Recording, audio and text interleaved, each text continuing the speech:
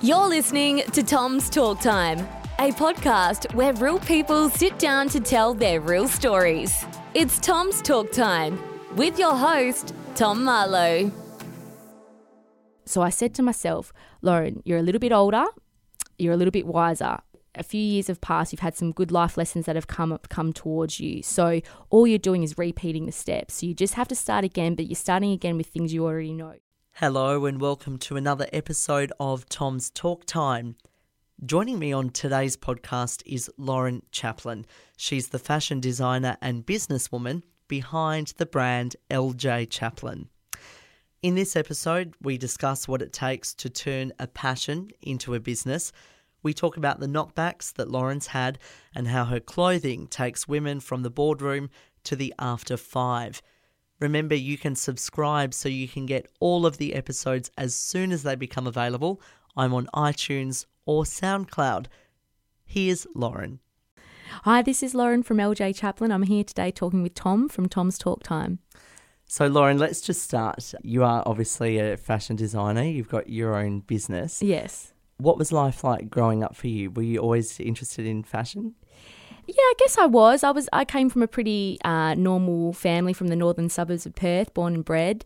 And I guess the first time I identified that I may be creative or into fashion per se was when I came across some drawings that I had done as a 10, 11-year-old, and I put them in this secret diary of designs of models that I had drawn. And I had about 10 or 12 listed on there, and I had named them all. And in retrospect now, I suppose that was my first start of getting into fashion, doing my creative little flair there as an 11-year-old, not really knowing if that was going to go anywhere, but thinking they were these treasured pieces that I had to hide in a secret spot in my diary. Were you designing them as a designer, or were you just doing it because you like drawing? I remember being particular in making sure each model looked different to the model I had just drawn. So one had brown hair, one had blonde hair, one had red hair, one had a green dress, one had a red dress, one had a black dress. So I remember making them specifically all different. So I interpret that as me being creative and wanting to design them as opposed to just enjoying drawing, because I would have drawn anything then. What about when you were a little girl? Did your parents dress you up like a lot of little girls get dressed up in beautiful clothes and cute little outfits? Do you remember that? Well, I have a younger sister. We're only 15 months apart, and there's a lot of photos of us when we were little dressed exactly the same. So I'd imagine my mum had a good time dressing us as identical twins almost. But oddly enough, I think I was a little bit boisterous as a young girl. So it is quite interesting that I've sort of deviated off that path as such and got into the more fashion world. But I guess like any girl, yeah, you're always dressed up in party shoes and the little white socks with the frills that are pulled over. So that was very 90s. Yeah, absolute classic.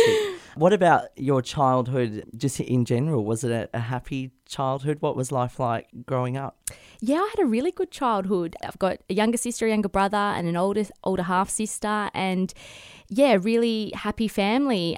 Played a lot of sport. Love playing netball. I still play netball now, and just very middle class and normal. That'd probably be the way I describe my upbringing. Was a very normal, happy, healthy childhood, and I'd probably say that now, and anyone else that's had a similar upbringing would say it puts you in good stead for your adult life, that stability there, which I had. When you got to high school, was a fashion designer something you had on the radar? Oh, I don't know about that at high school. I think I was a little bit wild in high school, but I think that was a good thing. I got it out in my teenage years.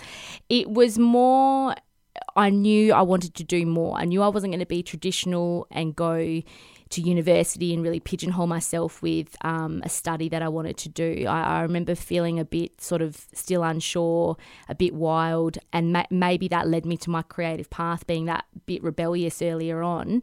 So yeah, no, fashion wasn't on the cards straight away as a teenager. It sort of came a little bit later. So what did you do after school? You went just into work? Yeah, I had what I call a bit of a gap year. So I did TAFE for 12 months and just sort of enjoyed being an 18-year-old and going out and doing what 18-year-olds do. And then I secured my first full-time job, and that really worked for me because I wanted to earn good money work, feel like an adult, and then that cash flow allowed me to go on holidays and travel and do the things that my friends at uni at the time weren't fortunate to do. So I guess that was my trade-off, is that if I was going to work full-time, then I was going to reward myself with some travel experiences. Was that a conscious decision that you did that to, I'm going to work because I want to travel and I want to do this? I think part of me felt that I was a little bit inadequate because I hadn't committed to some form of study. So that for me was, okay, well, if I'm just going to go and work, which in hindsight is a stupid way to think, because anyone that works or commits to a study is committing to something. So it shouldn't be balked at. But at the time I thought, okay, well, if I'm going to work, then yeah, I need to have some experience under my belt, because that's what my friends are doing. They're gaining knowledge and experience by studying, even though they're still living with their parents. But I wanted to have that under my belt and something to add value to me as an individual. That's really quite grown up, I think, quite mature for someone of that age. Well, I suppose I was very defiant at that age, and unfortunately at that time my parents had split up, so that was a bit of a defining period for me, whether I realised it at the time or not. But I think the combination of that happening, me working full time and me making the decision that, the first overseas trip I did was by myself, and I just sort of woke up one day and said, okay, I'm going to go save some money and I'm going to go on a Kentucky tour to Europe. And I think it nearly killed my parents. But also at the same time, they said that if anyone was going to do it and be okay, we knew it was going to be you out of all the children. So I guess it was a bit of a turning point for me in some ways to define what the next decade of my 20s was going to be like, which was make it happen, really.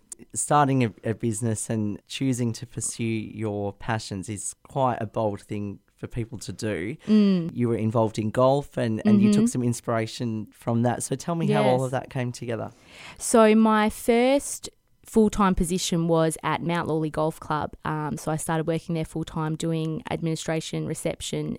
So as a 19-year-old, my parents splitting up, me wanting to save and go away travelling, money was a little bit thin, and I suppose I was lacking a bit of inspiration and mentorship or someone to look up to a little bit. And I just noticed with working at a private golf club, the etiquette and the way that you must conduct yourself is at a very high regard and high esteem, and that is for yourself and to others. And what I noticed with the lady members in particular was they'd go out and play their round of golf and they'd get changed in the locker room and have a shower, full face of makeup, full outfit change, and then they would dine in the dining room for lunch with the white linen and the silverware. And the way that these women carried themselves and the way that they put themselves together was something that I admired, and it left an impression on me, and it made me feel that I wanted to present myself in that same way. It was just so classy, and I guess that spurred me onto figuring out what could I wear to work to kind of match them and for them to be proud of me and how I represented the golf club for them. So that's how it kind of started, in the sense of I thought, okay, I want to make a good impression here, so I'll go down to the shops and I'll go buy some really nice corporate dresses. And one, I found they were out of my budget as a 19, 20-year-old, and two, a little bit too mature, I suppose. It was I felt a little bit too old in them. So that's what led me to go, okay, well, if I can't find it myself, I guess I could maybe make it myself. And that's sort of where the cogs of the wheel started turning, I guess, with my fashion career or my designing career. So you legitimately drew inspiration from these ladies to do it. And you actually named your designs after those ladies when you first started? Yeah, I did. So I actually launched at the golf club, and that was the beautiful thing about working there, is that they were very, including staff and members, were very supportive of my journey there and what I wanted to do. So they allowed me to have a launch party there, and as an ode to the lady members that had left that impression on me, I named each garment after one of the lady members at the golf club, which I suppose they would assume that was a beautiful touch. That is lovely. And that, I think, as women too, to celebrate other women is great, really uplifting. Well, and they were pretty tough on me. They, I had to prove myself to them and make sure that I was a good young woman in society. And like I said, coming from high school and being a bit wild, it was probably a blessing that I got it out of the way early on, because they would have seen that in me straight away. And I got countless updates on advice for life and what I needed to do, and they really did leave an impression on me on how to be a woman, really. And I guess that was my way of thanking them or showing my respect for them. Now, I'm somebody that is not very artistic. So if I was to look at a blank page and design something, I couldn't do it. I actually don't know how designers get their vision in their head onto a page. So how did you start when these first designs? Where do you begin? Well, for me, I'm not a natural. I didn't study fashion, so I didn't learn the principles of how to draw and how that creative process came. I studied art at school, so I already knew I had that little bit of a flair there.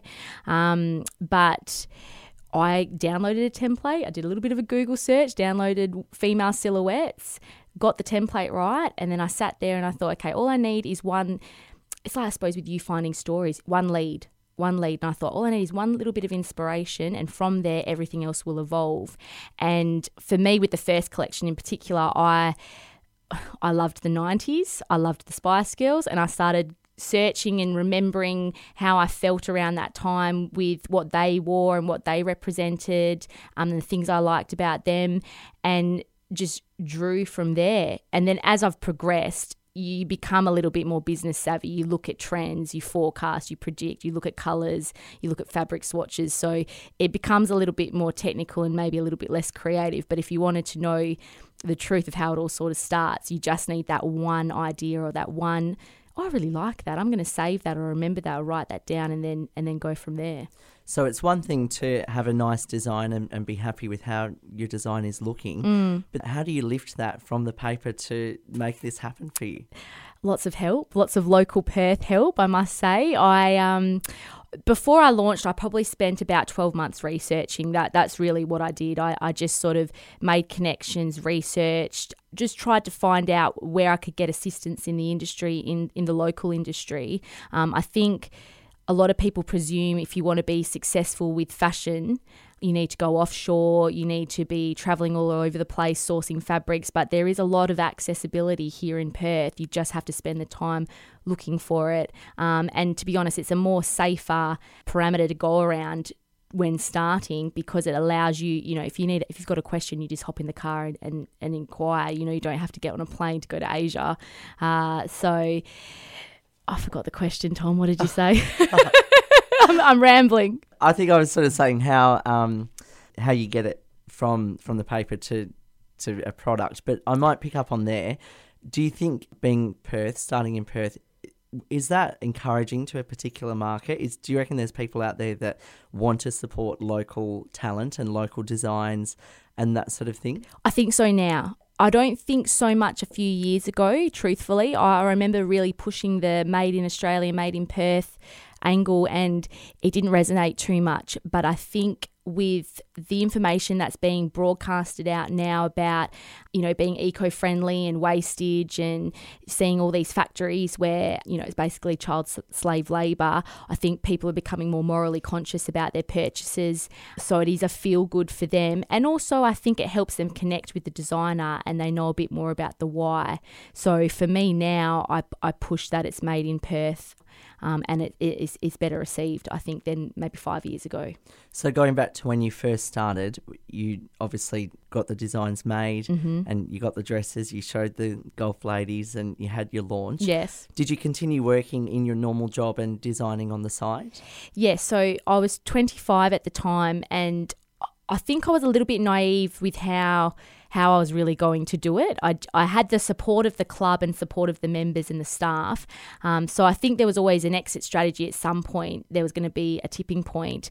But I also felt, one, very loyal to where I worked, and two, I hadn't finished what I wanted to achieve there.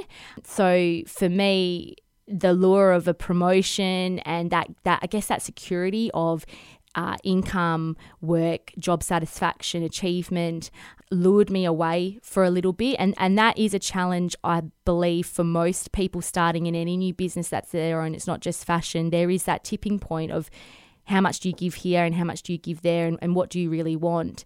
And it goes up and down because I think fear sometimes drives you as well. So then you start going back to what's safe and what's security, but then that gets mundane and boring and you feel like there's more to give. So then you go back to what your heart really tells you to do. Although I had this success immediately and this, I guess, ego boost on what I could achieve, I think fear and a bit of self-doubt took me back to, I'll just stay and work at the golf club and I'll just work on my career there. And then on a personal sense at that particular time, a little bit of heartbreak doesn't really help with your decision making. And I also found it hurt me with designing. I found that I emotionally couldn't design or give the love that I wanted to give to creating something because my heart hurt so much and I felt that I wasn't doing my brand justice. So I basically retreated. That's the only way I can probably describe it, but still achieving in some respects. That's interesting actually with your product. It comes from you. So when you're going through those personal things, it's hard because like you are your instrument, like Yes. you are literally it. Yes. So it becomes hard. I think another thing too is when it's a hobby and a passion, there's that very fine line between like I'm doing this and it's turning into work and Yes. do I really want to be Yes. doing this? Is it not fun anymore? Yes. And some people, especially musicians and artists in that regard, you know, you'll find some of the most beautiful songs that they create are within heartbreak. So, you know, they find that they probably produce their best work when they're so heartbroken. I think Chris Martin from Coldplay, I think he does his best music when he's hating himself and hating life. When he's happy, I don't particularly like his songs so much, which is interesting.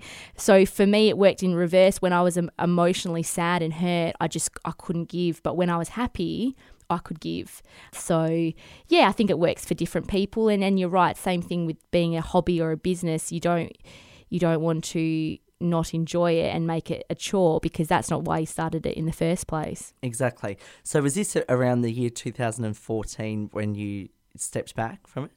Yeah, towards the end of 2014, I did take a little bit of a break. And when I say a little bit of a break, probably about 24 months I did. Yeah, but I must say from a career point of view, that's when I upped the ante in my work at the golf club and really achieved and kicked goals and ticked boxes off. And in hindsight, I think that helped me be what I am today with my business as well. Sometimes you've got to go backwards to go forward. Well, that's what everyone says. And I guess that's in my case, it was true. So how did you get back on how did you get back into it and what gave you that inspiration to start up again? Similar thing. I started to feel working there, I had achieved all I needed to achieve. And there was this little voice in my head that said, Lauren, you know, did you really give your label a crack? Did you really try? Because if I had really tried and it didn't work out, then I'd go, okay, no stone wasn't turned. But at this time, I thought, no, I haven't really tried. I've ran away from it. So I don't want to be that person that looks back with regret or made decisions out of safety and security and fear. So towards the end of 2016, I said, okay, I'm going to do this. I'm really going to make a change. And I knew to make a change, it had to be leaving the place that had given me so much through my whole 20s to make that clean break to start again. But I felt that I was a bit more prepared. I had the knowledge and the experience to start again, and not only start again, but get it right. In terms of making that decision, once again, I think that's a very mature decision. Very well thought out. I'm sounding really good on this podcast, I must say. You really are. But how do you then say, okay, I'm going to give it another crack? Where do you begin? Where do you start? I felt at the time that I had learnt enough initially and I was just repeating the steps. So I said to myself, Lauren, you're a little bit older, you're a little bit wiser. A few years have passed, you've had some good life lessons that have come towards you. So all you're doing is repeating the steps. So you just have to start again, but you're starting again with things you already know. So for that, I said, doing that means I'm going to make less mistakes, which is what happened. And also, I probably was a bit more open with not my story, but the why. And so that gave me that confidence a little bit more. You know, it becomes a bit more endearing, a bit more engaging, and it opens you up to people a little bit more, and then people might give you a bit more of a break than what they did last time. So you've got to be a bit more open to give first to then receive. And that's what I did. I was really an open book. I thought, if I'm going to do this, I have to be really open and willing to listen and receive, but also give back as well, and might have to do that first before expecting anything in return. Absolutely. I think in terms of business and branding, where it is right now, it's all about the stories behind the brand. And yes. But it is those stories, and those stories of success, also stories of where people have gone wrong. It makes people relatable, and, people connect 100% more. I do. I think people were more willing to help me. Not that I was, playing the victim or going, oh, boo-hoo me, I've come full circle or anything like that. I'm only 30. It's not like I've got that many life lessons under my belt. But being more transparent probably helped me get to the next step, or get that door opened ajar a little bit further. So I guess my advice to anyone that would be listening is just be a little bit more open, and like I said before, give first without expecting anything in return. That attitude will work better for you than expecting people just to give straight to you and you just are the receiver. So tell me a little bit about your designs now. And so you started with wanting something a bit corporate in the budget, and also that you felt comfortable wearing. So is that where it continued? Well, the tagline for my business is boardroom to the after 5. So I wasn't quite working in the CBD. I was working at Mount Lawley, actually, just around the corner from here. So I wanted to wear a dress that I could wear to work, be professional, have meetings, associate with members. But then if my girlfriends wanted to go for an after work drink, or I had a meeting after work, or somewhere else I had to be, I wanted to be able to have that outfit carry me to the after 5 and not feel like, oh, I'm in a stuffy business shirt, or, I'm wearing trousers. I wanted to go, I look good. I look professional and classy, but I don't look too rigid in my work outfit where I feel like I could take it into the evening with ease, basically. Yeah. So what is it about your dresses that you think can do that? What was that key? For me, it was the cut and the fit. So the cut had to be classic, not dated, and the fit had to really fit the wearer like a glove. I did find some of the outfits that I was trying on prior to designing, they just didn't fit me right, or the cut wasn't quite right. So the designs themselves are quite classic and simple, but the fit and the cut is what I believe is my point of difference. How do you want women to feel when they wear your designs?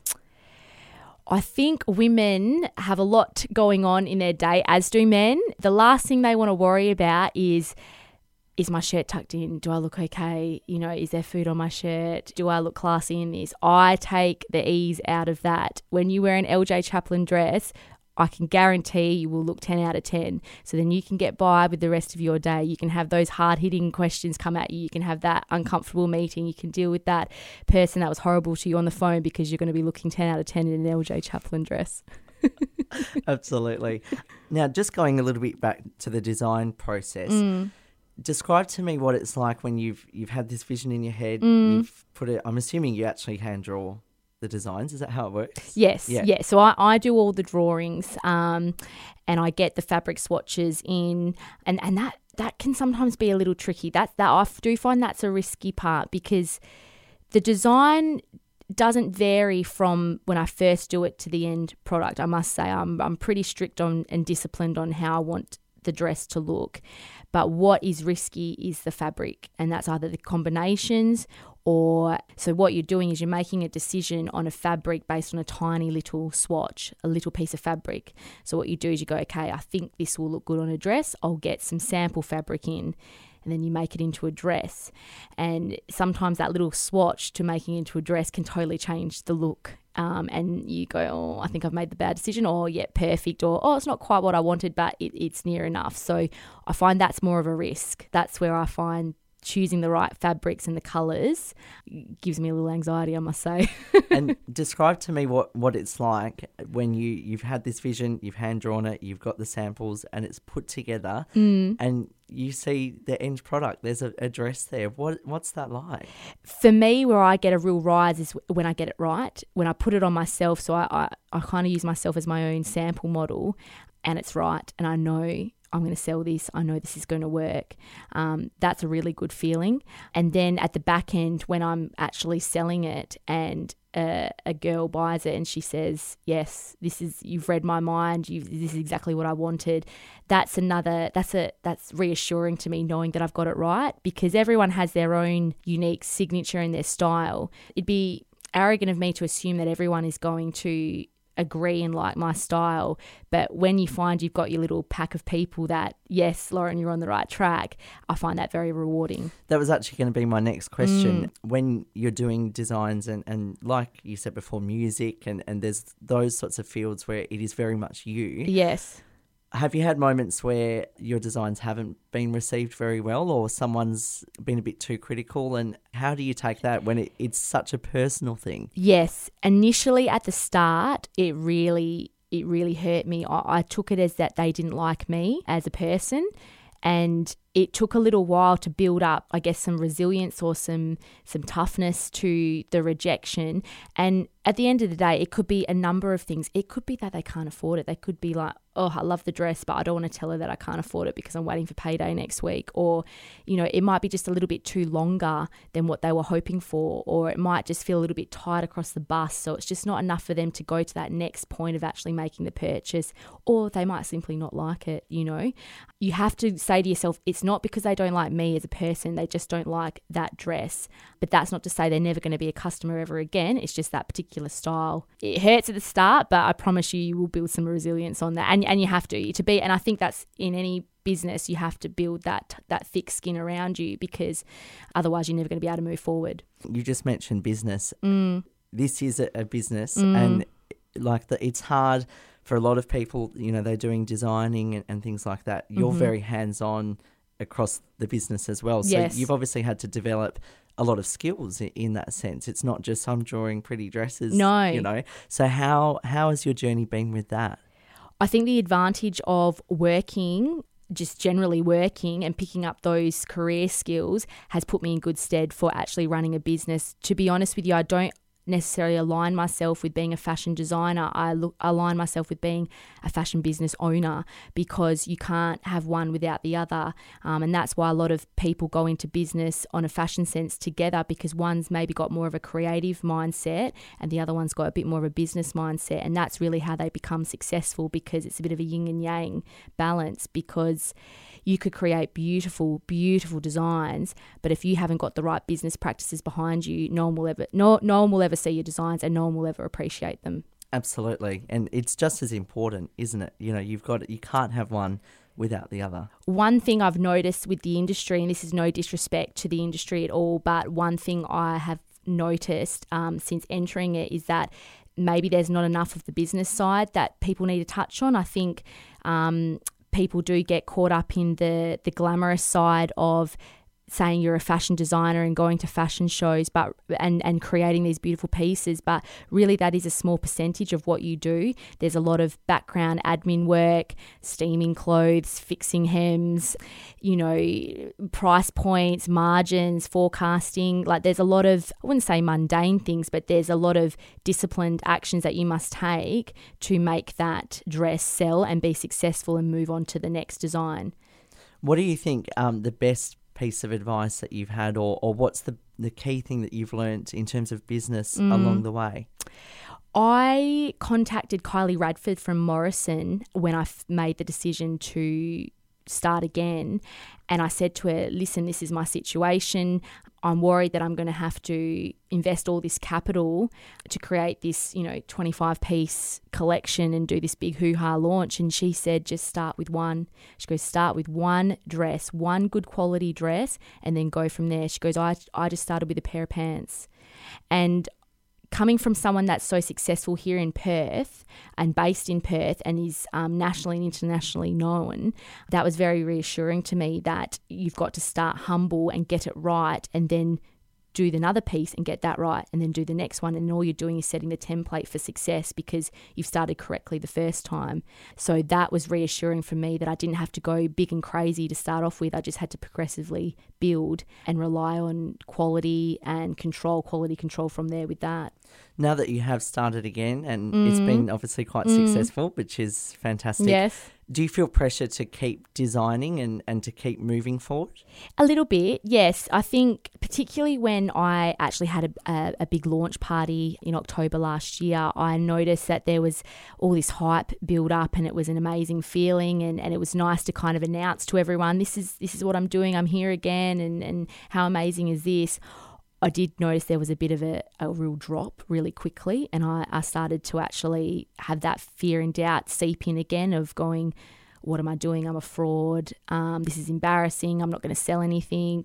I've got to quickly be reactive instead of proactive. So yeah, there was a little bit of doubt creeping in and pressure to keep producing, but I just had to, maturity and be wise in myself and go, no, Lauren, don't do what you did last time. You've made this decision now, and don't let the fear take over. Be strong in your decision, and it'll be all okay. When you first started, you drew inspiration from the golfing ladies. Where do you draw your inspiration from now? I wish I could say I was as creative as what I once was before. I'm a little bit more business minded, I must say. I do look more at trends and what's in right now, and what are people talking about, and what are people liking. So I'm probably not as creative as I once was, which is a little bit sad, but you've actually probably inspired me now to be a little bit more out there. But more what everybody else is wearing, what people like. I find just chatting to people now and getting their opinions, I probably absorb it a lot more. I used to maybe be a bit deflective of what they thought because I didn't want to be influenced by whatever's other sort of my designs. But now I really take on everybody's feedback. And if I do agree with what they're saying, I'll tweak it and make that change or try that pattern or try that colour, because that's me listening to what my customers want. And if I'm listening to them and doing what they've asked me, I'm imagining I'm probably going to get a sale from that, and that's going to take me to the next sale. So, yeah, I find I probably listen more than make my own decisions in that sense. I find out what other people are into and then dictate my designs from there. And you've had a lot of success on the East Coast as well, haven't you? Yeah, that's been a nice surprise actually, namely Melbourne and Sydney. They have been really supportive of my designs, and that's great, because little old me here sitting in Perth, it's nice to be accepted without knowing much, and that says to me that they trust in my designs, and that's given me a lots of confidence and credibility. Looking forward to the next 5 years and then maybe 10 years, what are the goals for you personally and for your business? For me, it is to keep, I suppose this is what everybody says, they want to keep growing and keep learning, but I want it to slowly build, slowly be successful, and just keep burning at it. I think there's this need and expectation to be successful overnight and have this big Instagram following and have all these sales and, go from one's team member to 10 team members overnight. That's not necessarily the case. I just want to be able to grow it, build it, become bigger, more reliable, more credible, and be that go-to brand for work attire. You've obviously had a long time to think about fashion, and I can imagine you're probably thinking about it all the time. Yes. How would you define it for you? For me, fashion, and I've always thought this within myself, even probably before I even entertained the idea of starting a fashion business, was you as an individual have to know your signature. You have to know your style. And that doesn't mean it's the same for everybody else. And that means that what someone else wears is incorrect. You just have to know you. So for me, I always had my style. I already knew what suited me. I already knew what I liked. And I portray that in my designs. But I don't judge or discriminate anybody else that wears something different to what I like. I just know that that's their signature. And the ones that are all over the place with the trends, they've got a little bit of work to do. They've got to know what they want to look. They want to know what they portray, because people can see that, when you see someone that's got their signature, they got it all together. So that would be my advice for people, is to work on your signature style, work on what represents you and adopt that into everyday outfits. You can notice when somebody's got something that they feel good wearing. Yes. I reckon they walk a little higher. Yes. And they have a smile and a bit of a spring in their step too. Yes. It's so important. Oh, definitely. I think, I don't know how else to describe it. It's that your signature. It is. It's your signature, how you present in what you wear and feeling that confidence in what you wear. And it doesn't have to be the most trendy thing. It could be the same black shirt that you've worn for the last 5 years. But if that makes you feel the person that you truly are, then that will shine out to everybody else to see. Well, Lauren, it's been lovely getting to know the face behind the brand. Where can people go to find your designs and have a look? You can find me on www.ljchaplin.com, or I'm also listed on The Iconic. So that's where a lot of my sales came from, Sydney and Melbourne. So yeah, I've got free shipping on both those. So check out my label first. Lauren, thank you so much for coming and having a chat today. Thank you, Tom. That was another episode of Tom's Talk Time. If you liked it, make sure you give it a rating and let me know, or tell a friend. All of Lauren's details are in the description of the episode. Now, if you have somebody that you would like to hear on Tom's Talk Time, make sure you get in touch and let me know who they are. You can send me an email via the send email function on the Tom's Talk Time Facebook page, or follow me on Twitter at Tom Marlowe and let me know. Thanks again for tuning in, and I will see you again next time.